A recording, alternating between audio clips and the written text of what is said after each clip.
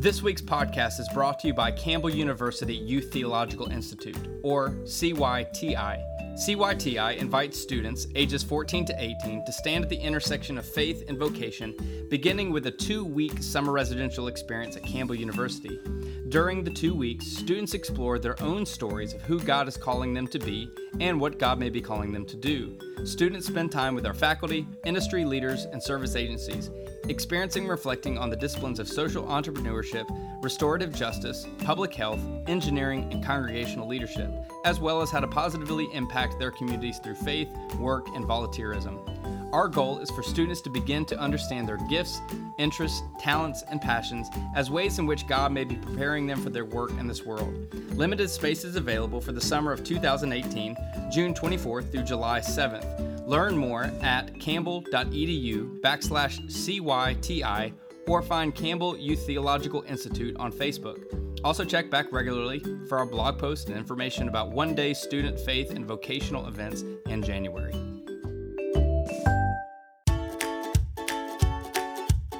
This is the Cooperative Baptist Fellowship's Conversations. We are bringing you stories from across the fellowship through interviews with people doing groundbreaking work in renewing God's world. Ideas, stories, and innovation from ministers, authors, and practitioners from across the fellowship and beyond. This is Andy Hale.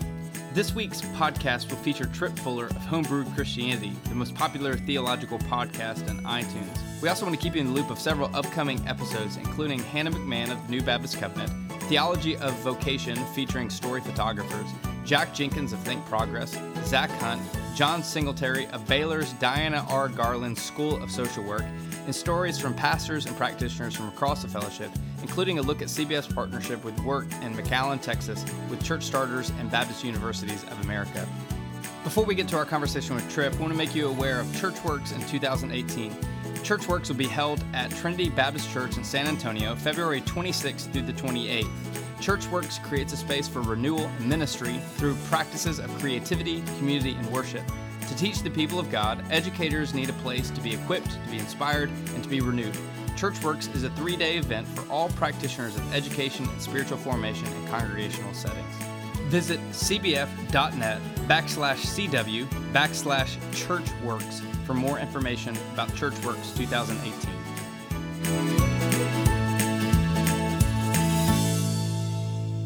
Tripp Fuller is our guest for today. He's the creator and host of the #1 theology podcast, Homebrewed Christianity. I would say Tripp's best claim to fame is that he's the husband of Alicia and dad of Elgin and Cora. Tripp and now Haven. You have another child? 3-month-old. Wow. Yeah, we don't want to forget that child because, if they hear this podcast 15 years from now, they'll end up on a psychiatrist chair. Like, Dad didn't recognize me. He's gonna have all his own issues already.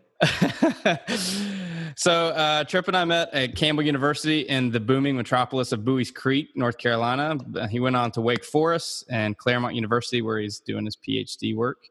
I'm done. I'm done. Officially done? You got to call me Reverend Doctor, Andy. Come on. In that order?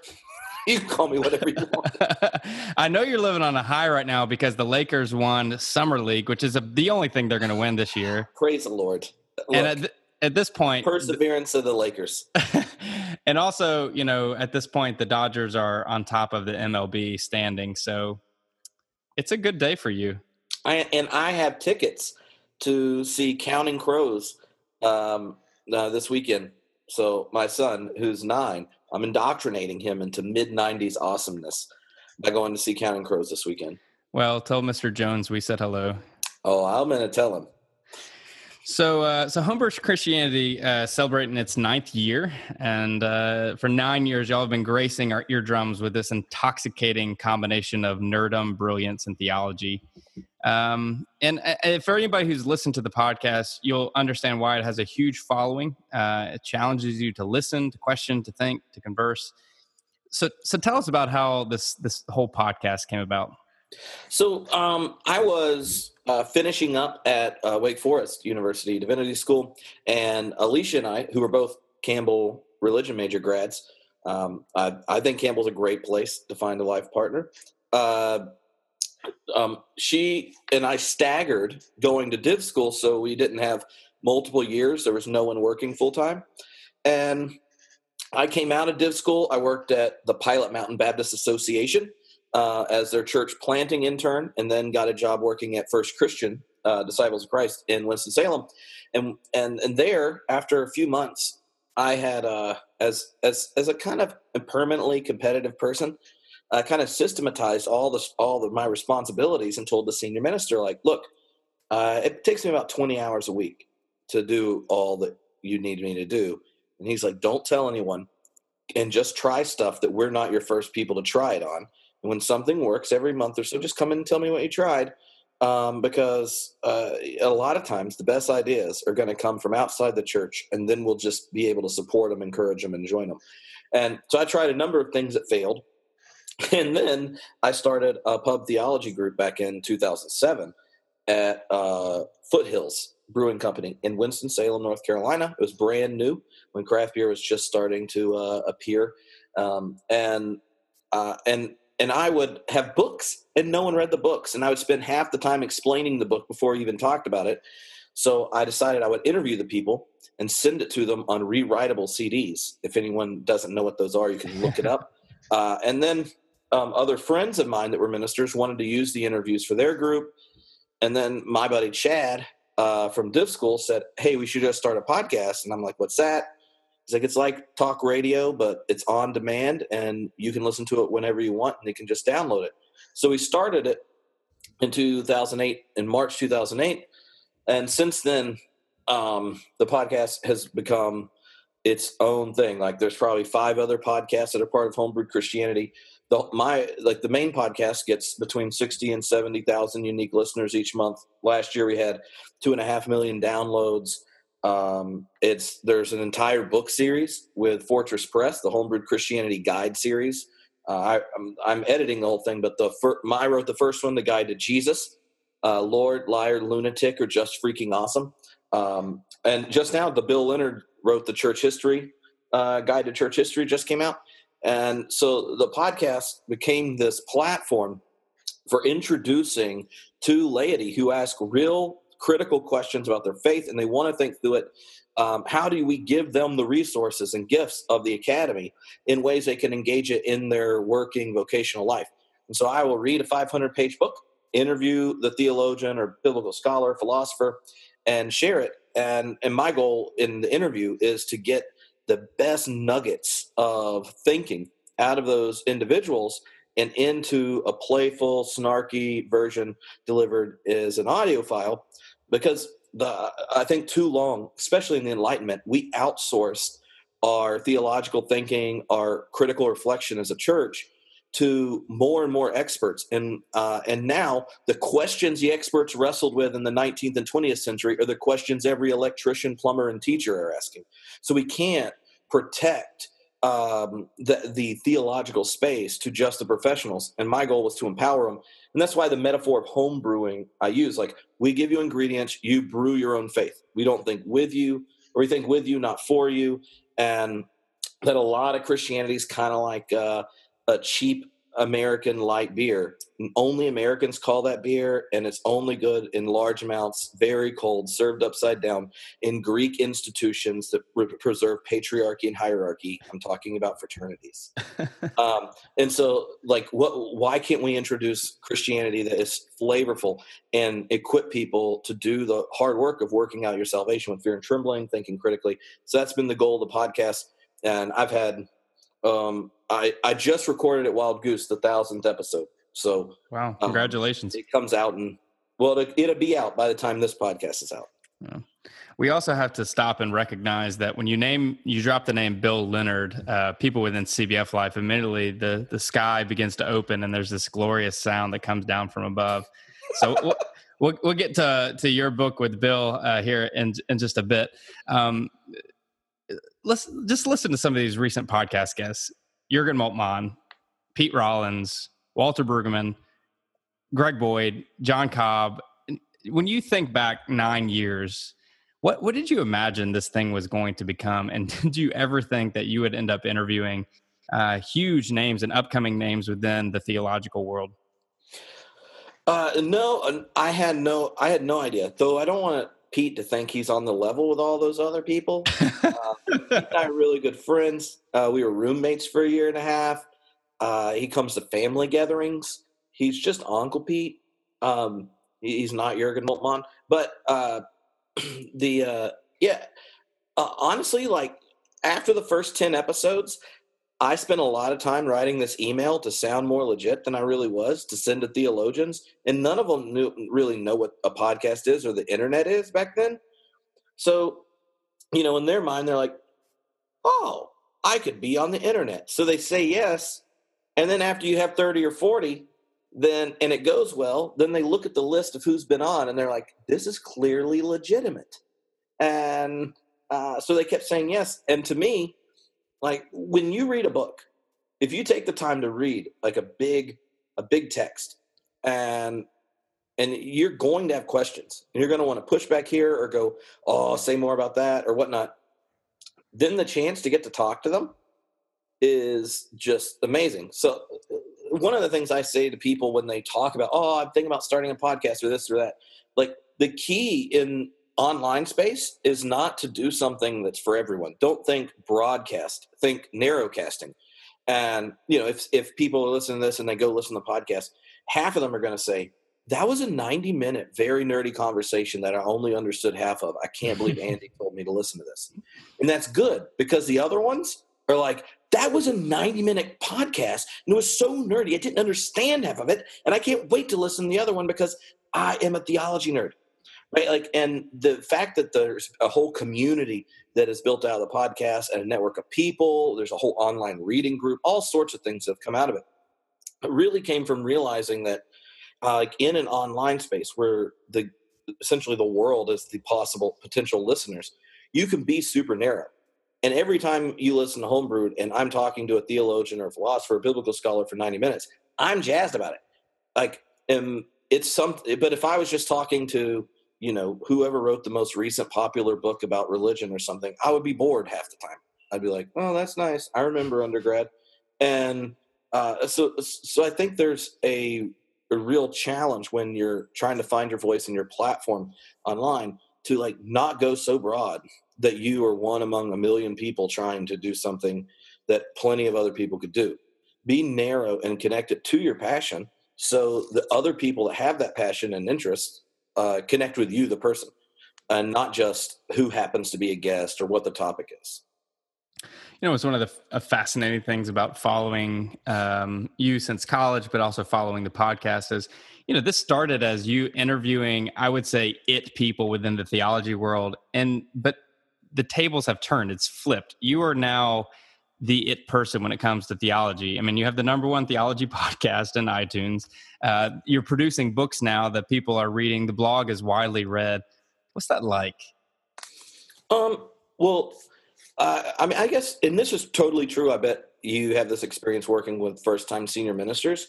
You kind of constantly have this imposter syndrome where, like the first time you walk out and are giving a 45-minute keynote to 1,000 people, and they're clapping when they said your name, you're like, did they hear who's talking? Like, no, N.T. Wright's talking tomorrow, not right now.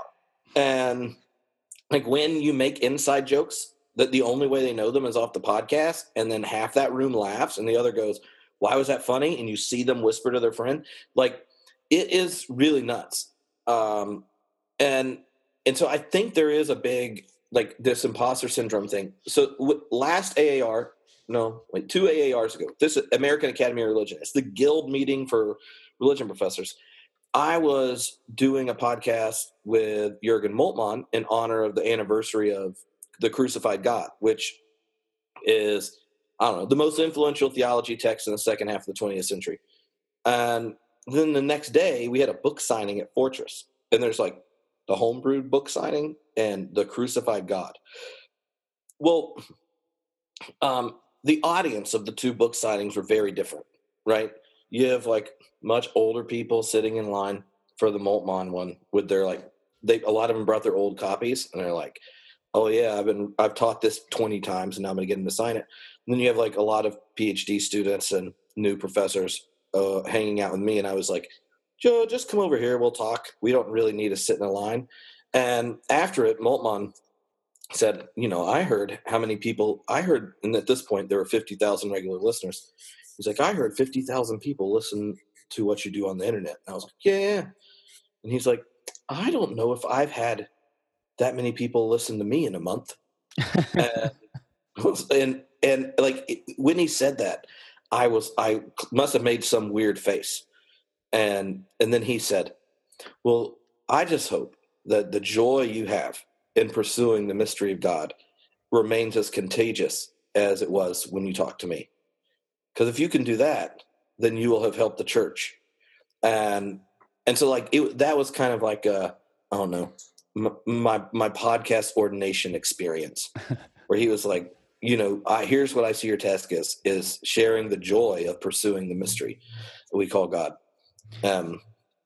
So like after that, then I don't know, I didn't feel less weird. I just felt more like I'm comfortable being in the place I'm in. And the other part, and you kind of mentioned that early, 7 or 8, the first 4 or 5 years, I regularly went after big name interviews. Now my thing is to read lots of theologians' first books and find as many of them that people don't know about and interview them.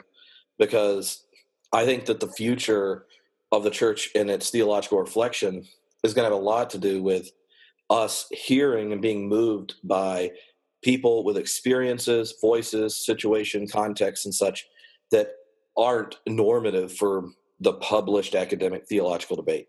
So after that experience with Moltmann, I've worked a lot harder at finding guests to come on who, if you're a theology nerd, you don't immediately know their name.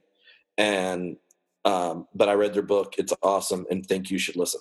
So it would be awesome if secretly like Jurgen put you on his like blacklist, like his death list. He has somewhere hidden away where he's like, this guy's getting more readers, more listeners than I ever have. At some point I'm going to take him down. Oh, I do not want to be on a negative list of by Jurgen Moltmann. That would be bad. Yeah. But one of the things, like for example, that people may not, it won't make sense to people. So like last year, the most downloaded episode was the one I did with Frank Tupper around his book A Scandalous Providence. And Frank was a theology professor at Wake Div for a long time. When I kind of went through my biggest personal crisis of faith in undergrad, I read his book, and that's why I went to Wake Div. And we became friends, really good friends. And he came out to lecture at the hatchery where I'm teaching now, and we decided we were going to record a podcast. Well, if you were to Google like good podcasting advice, they would not say, start recording a podcast at 10:30 after you've had a bottle of wine and go for 2.5 hours. But that's exactly what happened. And it blew all the other episodes out. And I think the reason why, I mean, one is I've talked about him for years, and it was the first time he was on the podcast. But I mean, and the other was, it was like friends talking about their life experience, biblical text, and we didn't hold things back.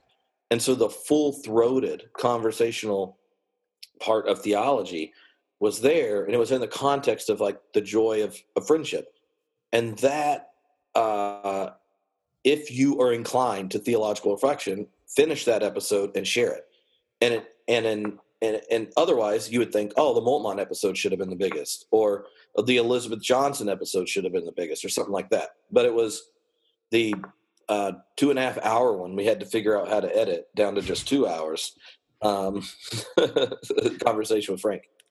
Well, you should be that surprised. One of the most widely read theology books is Table Talks with Luther, which is basically a conversation his followers recorded as he was, an angry, drunken tirade. So I can imagine a 2-hour episode over a bottle of wine is not that out of the ordinary. Oh, well, normally it's not wine, but. Oh. Well, one of the things you brought up, which is a fascinating thing that you probably encounter on a day-to-day basis, which is, you're talking with all these different theologians, all these different theological perspectives, and that probably is a good way to begin to define where we are within I guess, the United States when it comes to theology. There are so many different brands of theology. What are your thoughts on all that? Well, I think the biggest thing that the kind of cacophony of theological schools of thought reflects is the problem within continuing to inherit the assumptions we know don't work.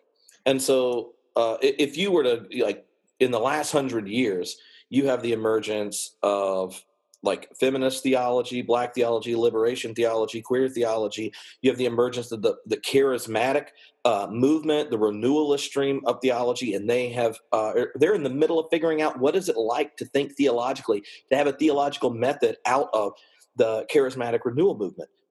You have the trickle down of questions around religion and science into the pews, which then demands a different type of engagement around science.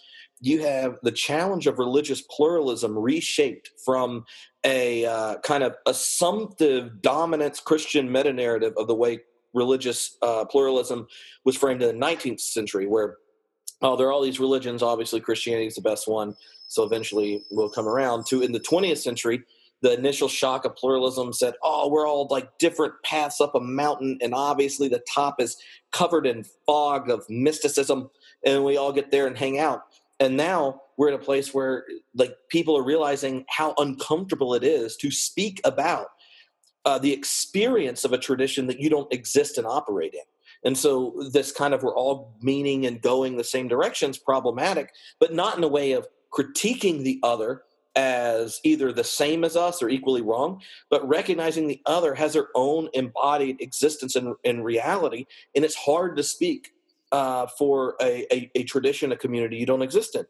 And so you have to give the other, your religiously other, the dignity of their own subjectivity and mystery. And so like even the pluralism question continues to be reframed. And I think all these different schools of thought are coming from questions where the experience and lived reality and challenges of more parts of the body of Christ are now theologically valid places to speak from. And the second part is that we're living more and more in a society where God is not a assumption. Like if you went back 500 years and said, hey, do you believe in God? People look at you and go, what does that question even mean? Not because they don't. They just didn't know no was an option. And now God is not a given. And the relationship of the reality of God, or what you mean by God, to the different religious traditions or to practicing them is fluctuating. And so when we're in a place where God is not assumed and God is not necessary in the sense for a moral life or public social order, then the way you relate to God talk theology shifts. And so one of the reasons for the podcast and Homebrewed Christianity is to go, like, I don't know, like I would hate to like get a lot of people to agree with me. I don't know that there's one correct answer. I just think there are lots of ways you can do it beautifully, where you can ask better questions, where you can learn and gain and encounter new ideas. And we need to cultivate a healthier ecosystem of theological reflection, and not so much like go for the one correct answer for this time and this place, or the new system or something like that. Now, I think as an individual theologian or a community or whatnot, you can always seek for the best answer for yourself, your community, your experience, and that kind of thing. But I don't think the church benefits as much by one new or re-articulation of the faith as it does by a healthier ecosystem of theological reflection that doesn't. It's kind of like theology should be about the cultivation of better questions, and how you cultivate the question around who God is, who Jesus is, and Jesus' relationship to God and us and salvation, or what is the reality of the Spirit, or what's the nature and mission of the church, or what is the future and our hope. These type of questions are ones Christians have always had, but how do we cultivate better versions of those questions given our context, assumptions, history, and experience? And to do that, you have that situation. The need for better theology has brought about this explosion of different theological perspectives that, you have a 300-year period where there are like two versions of theology battling it out. And now, if you wrote an intro textbook and we're going to survey all the different types of theology, you would finish volume 1 before you got through them all. Well, I mean, we're coming out of, 200 years of denominationalism in different forms, which is this insulated perspective, as you said, one or two perspectives on theology as a whole. And what has been created within the way that we now communicate and the different outlets by which we communicate is such a multiplicity of theological perspectives. And I think for people that have lived in an insulated life, people that have lived entrenched in a particular perspective, of course, it can be intimidating and they find themselves entrenching themselves more. Others find themselves more in the ability to open the circle and to have more conversations, to ask deeper questions. As you encounter so many different perspectives, and of course, as I imagine, you face a lot of people who are kind of pushing back against such a multiplicity of perspectives. How do you get people there? How do you get people to not be so insulated, not be so protective, entrenched in thinking around one particular way of thinking about theology? Well, I think one of the things to think about is the category religion or theology or faith or Christianity. They're not stable. Like what they've meant in different periods of history and things have changed. And a lot of times we're not aware of that. And there's a reason, I think, in an Enlightenment culture that we desire a culture shaped by the Enlightenment, that we desire certainty in a almost like addictive way. Like we seek it out. And so when we realize there's a certain fluctuation of even the meaning of terms over time and things, I think we need to detach the reality of our experience of God mediated by Jesus in the Christian community from any particular organized structure of the language. There is distance between this kind of experience and encounter of the sacred where we're like, oh my, aha, or whatever your kind of this poetic encounter with transcendence and mystery.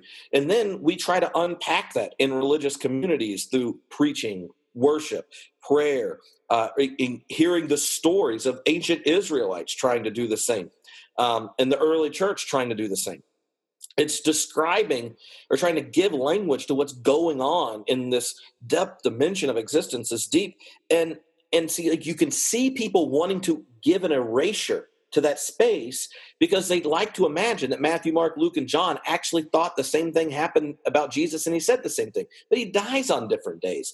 One time he's like, don't call me good, only the Father's good. And the next time he's like, I am, mother.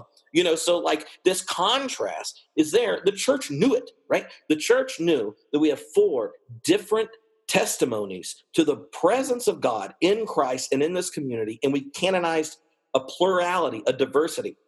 And actually, there's a heretic named Tatian who made a harmonized gospel where they all work out, and they condemned him as a heretic. They're like, no, we don't need a surface account of this story that then people will outsource the rupturous encounter with the divine mystery by saying, oh, I believe this story. But I think we've got to another place where we're wanting to be Tatianites. We want certainty. We want clarity. We want a system so we don't have to open ourselves up to that holy disturbance that when we encounter God in Christ. And so there's that depth dimension. There's that unpacking, which throughout the church has had a multiplicity of stories and encounters. And multiplicity does not mean relativism, and it doesn't mean anything goes, right? There are plenty of gospels the church didn't say are trustworthy enough to be in canon, but they did put 4 in there that don't agree that well, and only 2 of them think Jesus was conceived of a virgin. Paul didn't hear anything about it. He has hardly anything to say about what Jesus said. Matthew, Mark, Luke, they got a pretty similar outline. John's got a different one. Like, they understood, they canonized a diversity of testimonies to the presence of the risen Christ in the community. And I think we need to realize that we need to leave that mysterious gap between the encounter, the experience, and the language we use. But that doesn't mean you don't keep using language and trying to describe it. And so then there's like this third stage, which I see of theology, which is the unpacking of the aha, the encounter, the experience of grace, the rupture of God's presence. And it comes out of us thinking critically around the different confessions and stories and narratives and experiences of faith in the Christian community. And so theologians, when you're doing theology, I believe, are attempting to say back to the church in the most constructive and beautiful and faithful way the testimony that they're given that's coming out of the church. You're saying back to the church, here's what I hear, here's what I hear, here, let me tell it back to you. But you're also doing it in the context of the history of the church's confessions, right? Like, you're not just listening to everyone now, you're listening to everyone that's dead, and the ongoing arguments and questions through the history of the church. And you're doing it with an eye to the very questions that are shaping the anxieties in our congregations, in our countries, in our world. And that's the theologian's test. It's an unpacking test. But I think that desire for certainty and finality means we end up erasing like the gap of mystery that's just inherent when you encounter the divine. And when we're in religious communities and people want certainty, then they don't want God. Like, that's just people want something to function as God. But certainty, God doesn't come with certainty, right? Like, the heart of biblical religion is Abraham seeing 3 people coming that should be seen as hostile. And they have nothing, they're thirsty, they're traveling, and Abraham sees and turns those people that should be coming as hostile. He gives them hospitality and turns it into this encounter of hospitality and friendship.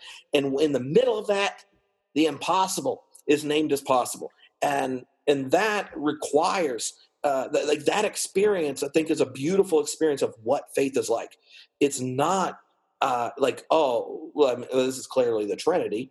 That's who's coming, and you got to welcome the Trinity, and you do the perichoresis stance or whatever. Like, we've managed to turn the story into all sorts of things.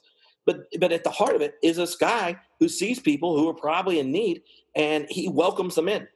And I think the church would much rather have stories that equal the correct conclusions that someone came up at Nicaea or whatnot than ones that model like creating the space for holy mystery, creating the opportunity where enemies become friends and things like that. And so, like, a lot of times when you're in situations as a minister and people are wanting certainty, the worst thing you can do is give them an answer, even if they like it or don't like it. I think the challenge is for us to hand their question and their desire back to them in a way that problematizes their quest for finality and certainty, while affirming the reality of the one they seek. So one example of this, unless I'm rambling too long, is when I do confirmation. It's a year-long class, and when a Baptist works at a UCC church, you change a lot of rules. Like, so I'm like, we can't start till we're 16 because you need to be able to drive and get pregnant before you can be an adult follower of Christ. And so we go through, and over the year we do Lectio Divina and whatever the gospel is of the liturgical calendar. We create experiments in truth, which are us spending a month doing whatever it is Jesus told his disciples to do. So like, do not judge. We spent for a month not judging. So every day, all the people you judged, you prayed a prayer of blessing on him. And what did we discover over the month? That we judge ourselves twice as much as anyone else. And my whole thing was, well, if you want to know what it's like to be a believer and a follower of Christ, then let's just do the stuff. And a month of praying prayers of blessings you thought you were writing at the beginning for people you were going to judge in your school life and your family and stuff, that you were pouring them over yourself, then you're like, that's what it looks like to walk in the way of Jesus. So we do these experiments. And every week they would come and there's a big God bowl of questions. It's like a giant fish bowl, and it just says big God questions on it. And they would put their questions in it. And every week I ran out of time and didn't answer any of them. And my assumption was that if they wanted an answer to, well, do Muslims go to hell? Or why do so many Christians hate gay people? Or what's up with the atonement? That's really weird. Did God need to kill Jesus to even love us? Or whatever these questions are. They're good theological questions. But they weren't going to get the answer that shapes a life because their theologian minister told it to them. And so we left all those questions. They kept coming up, and they eventually realized I was never going to answer any of them. We get to the end of the year, and at the last session, or this like retreat thing, they all answer two questions. One was, what does it mean to be a disciple? And they answer it based on a gospel and what the relationship is. And the other question is, who do you say I am? And they answer it. And they get done sharing these beautiful things that you think, how did a 16-year-old do this?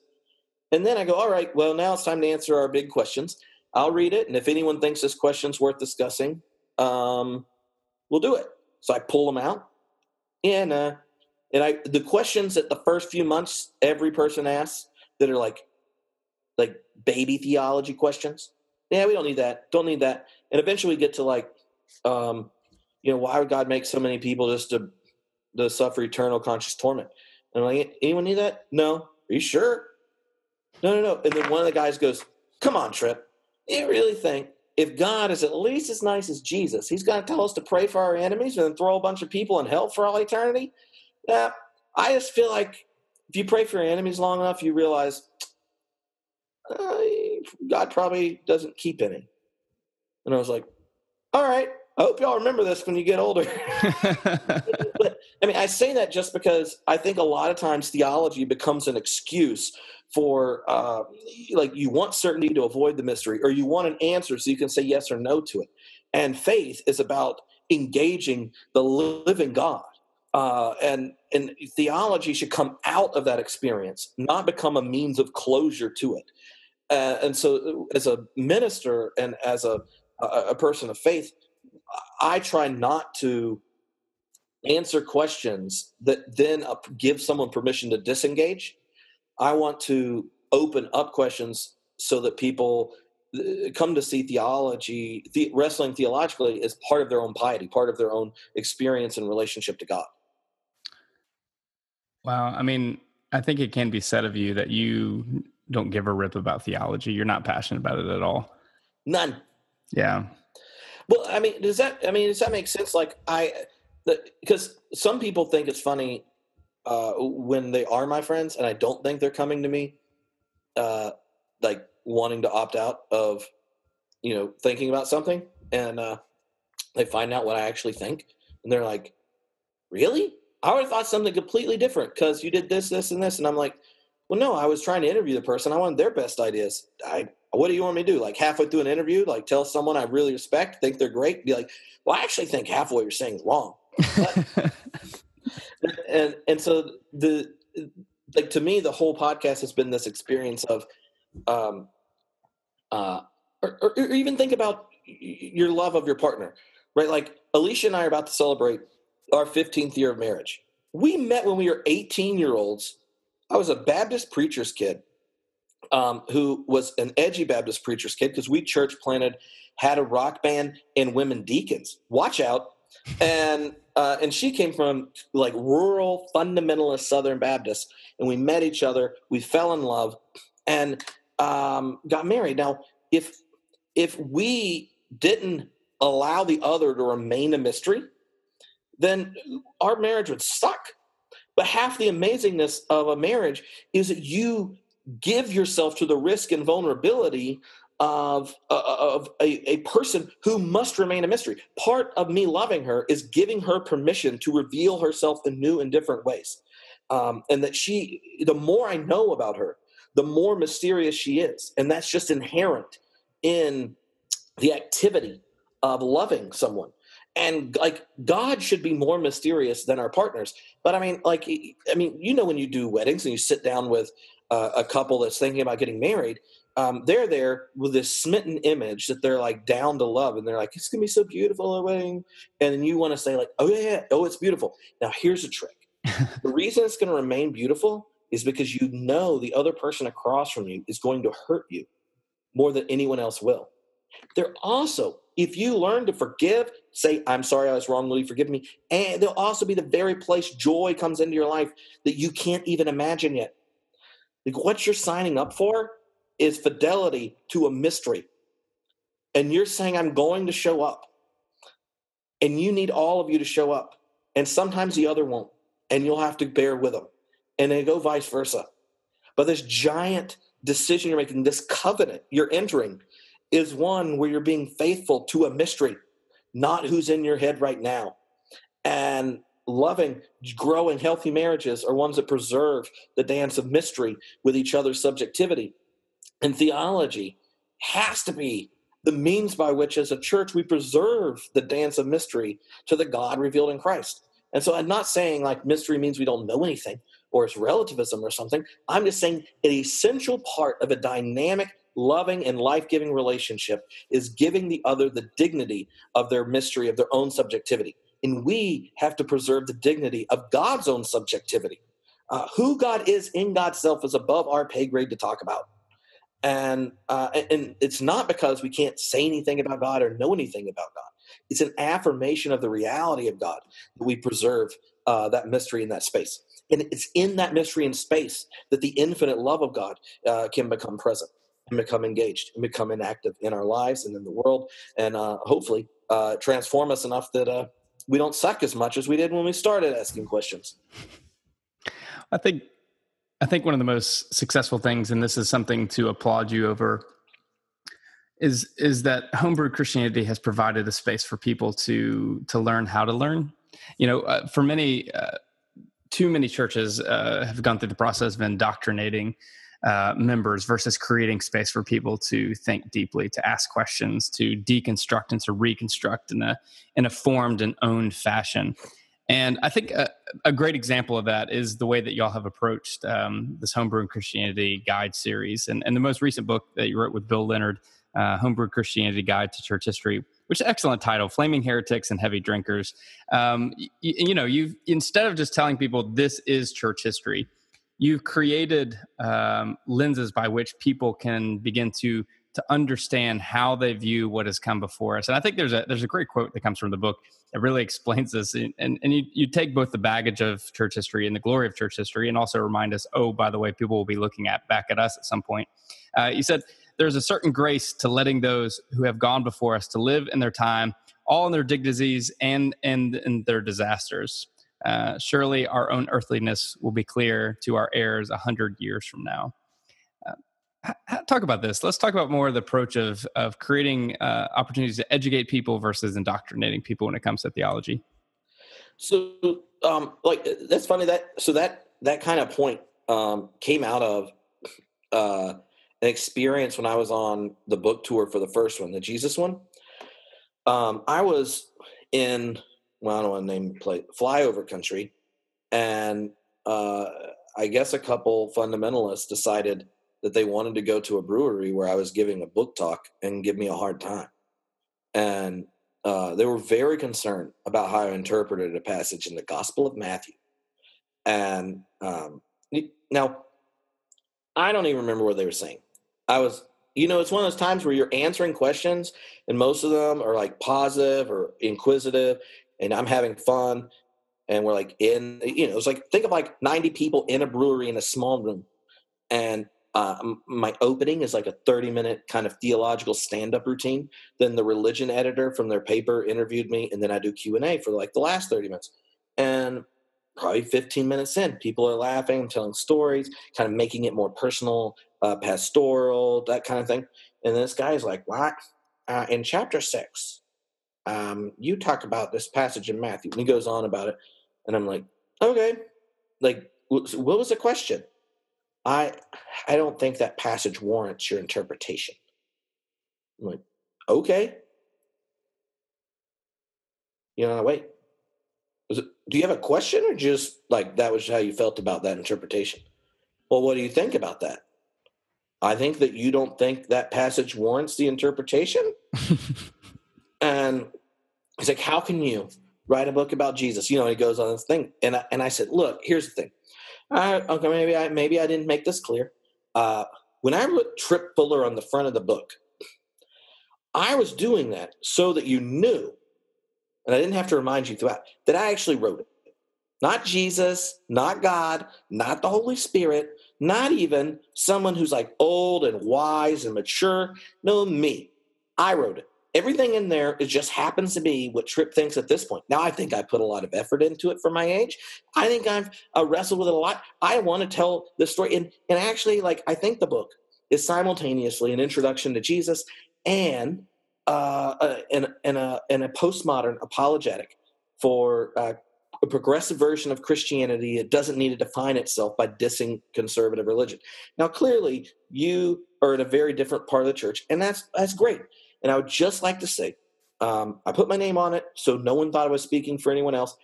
And in 100 years, they aren't going to care what either one of us think, and they're still going to be reading the Gospel of Matthew.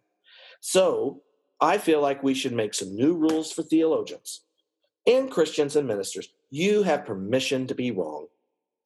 And you have permission to change your mind. And if you do that while simultaneously recognizing we're not Karl Barth and no one's going to read us in 100 years, then you might just want to have some more fun and joy in figuring out this whole thing.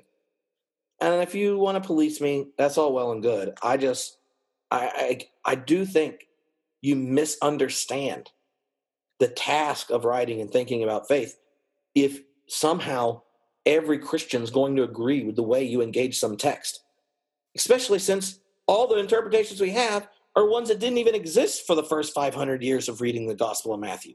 You know, and then I proceeded to tell him what Augustine thought of it and what Aquinas did. And I was slightly nerdy and passive-aggressive, but my whole point was, your interpretation, which you think is final, no one thought for the first half of church history. And like the biggest names of church history disagree with you. And they, like, just get over it. Like, you have been baptized in the body of Christ. You read and wrestle with these texts, and you're figuring out your life of faith. Isn't that a big enough task for you? Like, why do you need to, like, antagonize other people and think that your understanding of your experience is final for others? Like, that is just obnoxious. And so, like, I think when we think of church history, that like writing the book was like, yeah, the history of the church is full of dignities and disasters, just like we are. And we don't even have perspective to see it. Right? In 100 years, I hope our great-great-grandchildren will think of that conversation and go, I can't believe both of them were completely blind to the way they ignored this whole thing that's at the heart of the gospel, that if you just address it, the world would be a more beautiful place. Like, I'm confident that the fidelity in the life of the church will bring about greater depths of beauty and truth and goodness when we create communities that are responsive. Part of passing on the faith is passing it to people who will be given the task of critiquing us. And so there tends to be these problematic relationships to church history. One is, I'm going to draw the line of faith, right? And you can think of those who, Baptists that think they're only Baptists are true and only this one type of Baptists are true. And basically there was no Christians at the end of biblical Christianity until, like from John the Baptist to whenever my church started. And they have this like little thin line through church history of truth.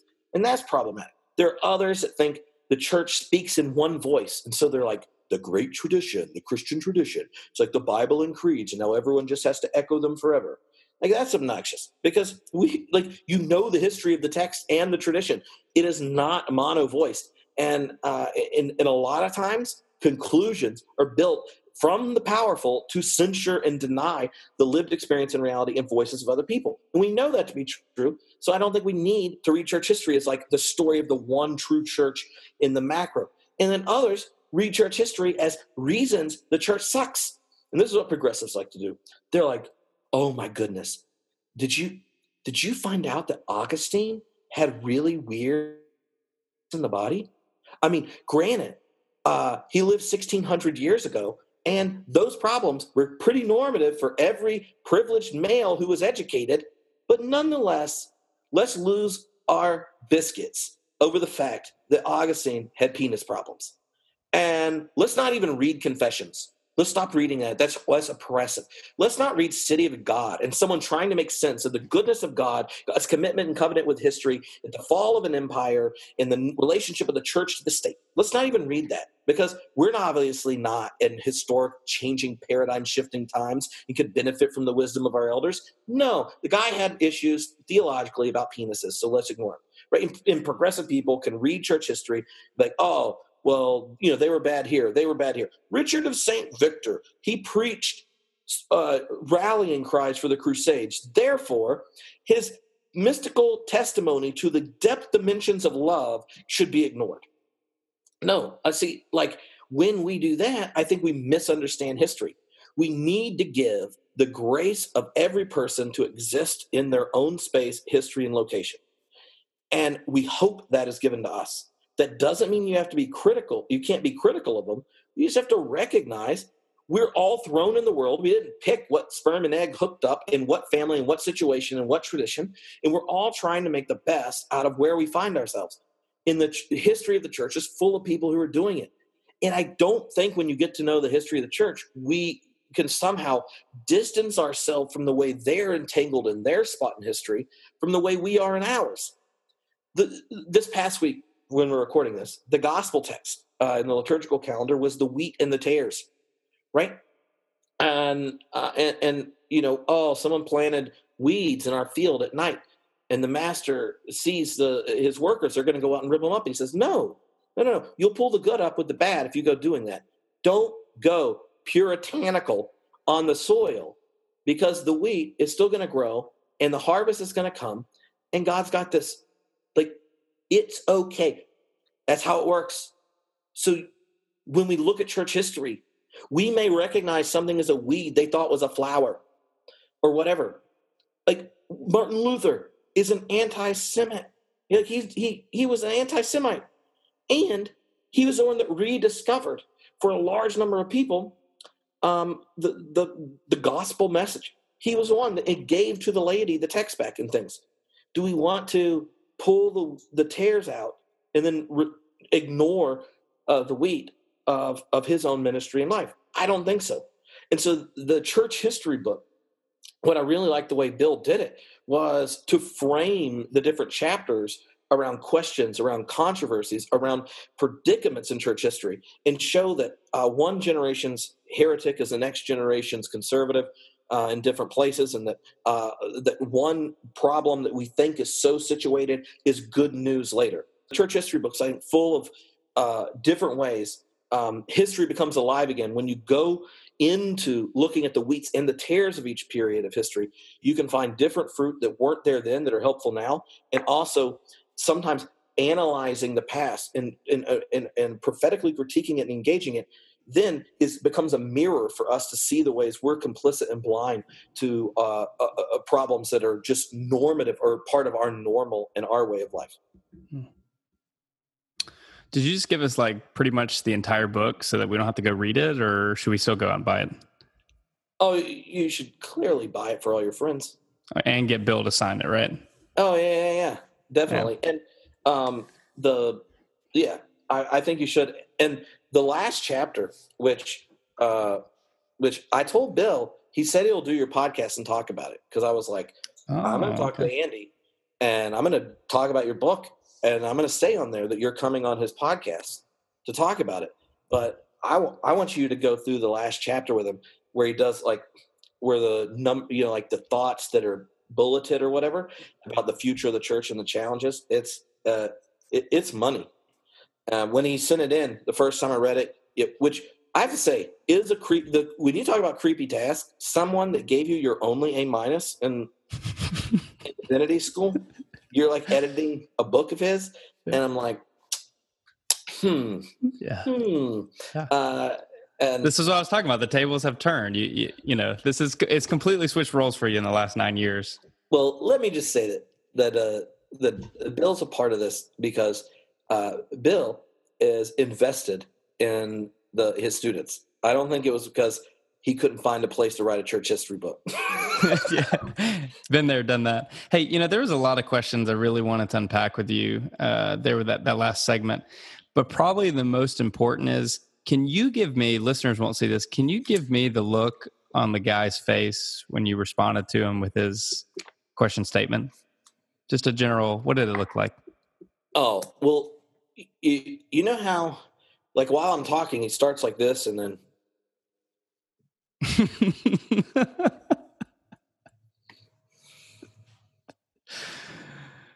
and then he said, well, I guess we can both agree to pray about this. It's so true. So true. Well, I guess we can. Well, this has been fun. This has been awesome. Can I tell everybody a little bit about how they can support Homebrew Christianity? Oh, yeah. So just go to homebrewchristianity.com and you can find all sorts of things there. If you are super nerdy or just are saying to yourself, I want to support a podcast, then you can go to homebrewcommunity.com and you can be like a monthly donor. It's a private Facebook group. We do our reading groups and stuff in there. And you can always download all the old classes and old reading groups where we actually did City of God, Crucified God, She Who Is, a bunch of books like that. And if you are on the East Coast, October 27th and 28th, we are doing the next Theology Beer Camp in Washington, D.C., like right down by the Capitol, October 27th, 28th. You can go to theologybeercamp.com, get the information. But it's like a 2-day theology nerd fiesta. There's like a live podcast, happy hour. There's a whole bunch of different local craft breweries sponsor it. I have a lot of my theological friends show up. Past theology beer camps have included like Philip Clayton, Peter Rollins, John Cobb came, Monica Coleman, like that. I know people are going to be there at this one, but it's hush hush currently. Well, actually, by the time this comes out, you can go to theologybeercamp.com and see who all is going to be there. So what you're saying is that beer camp is kind of like the Comic-Con for theology? Yeah. And we do them regionally, and it's like there's only 100 people. So, and all your like beer tastings and everything are included. So the goal really is it's like half super nerdy talks, half crazy fun things. And you become friends with like the 2 people at every church that come. So that's like, you mean I can be nerdy for 2 days? Yes, you can. And so the best part about it is like, one, me getting to meet hardcore listeners in different places, and then they meet each other and it forms communities. So I love it. And there's a number of other ones that are going to be coming out soon. You can find out there. And so in the same vein of Comic-Con, speaking of DC Comics, which is kind of repetitive because it's Detective Comics. So DC has the multiverse. Homebrew Christianity has the multiverse of podcasts. So maybe our closing here is to tell you, check out Homebrew Christianity in iTunes, but also the Lectio Cast, the Barrel Age, the Culture Cast, and of course, Theology Nerd Throwdown TNT. So you can find more information about Homebrew Christianity at homebrewchristianity.com. Of course, find all those delicious podcasts in iTunes and wherever you find your podcasts. Definitely. Thanks, Trip. All right. Thank you. Before we let you go, it would be an absolute crime if we didn't tell you about Cooperative Baptist Fellowship's reference and referral ministry managed by Craig Janey.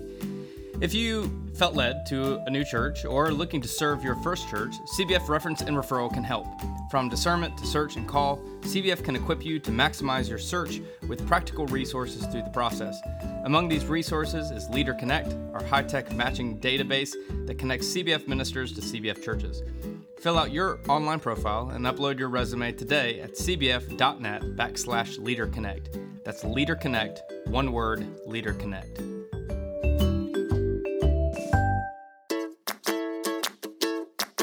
As we go, we want to give a special thank you to this week's podcast sponsors, including Campbell Youth Theological Institute and CBF Reference and Referral. Be sure to visit cbf.net for more information about the Cooperative Baptist Fellowship, including stories from our field personnel and church starters, along with their advocacy work and congregational work across the globe.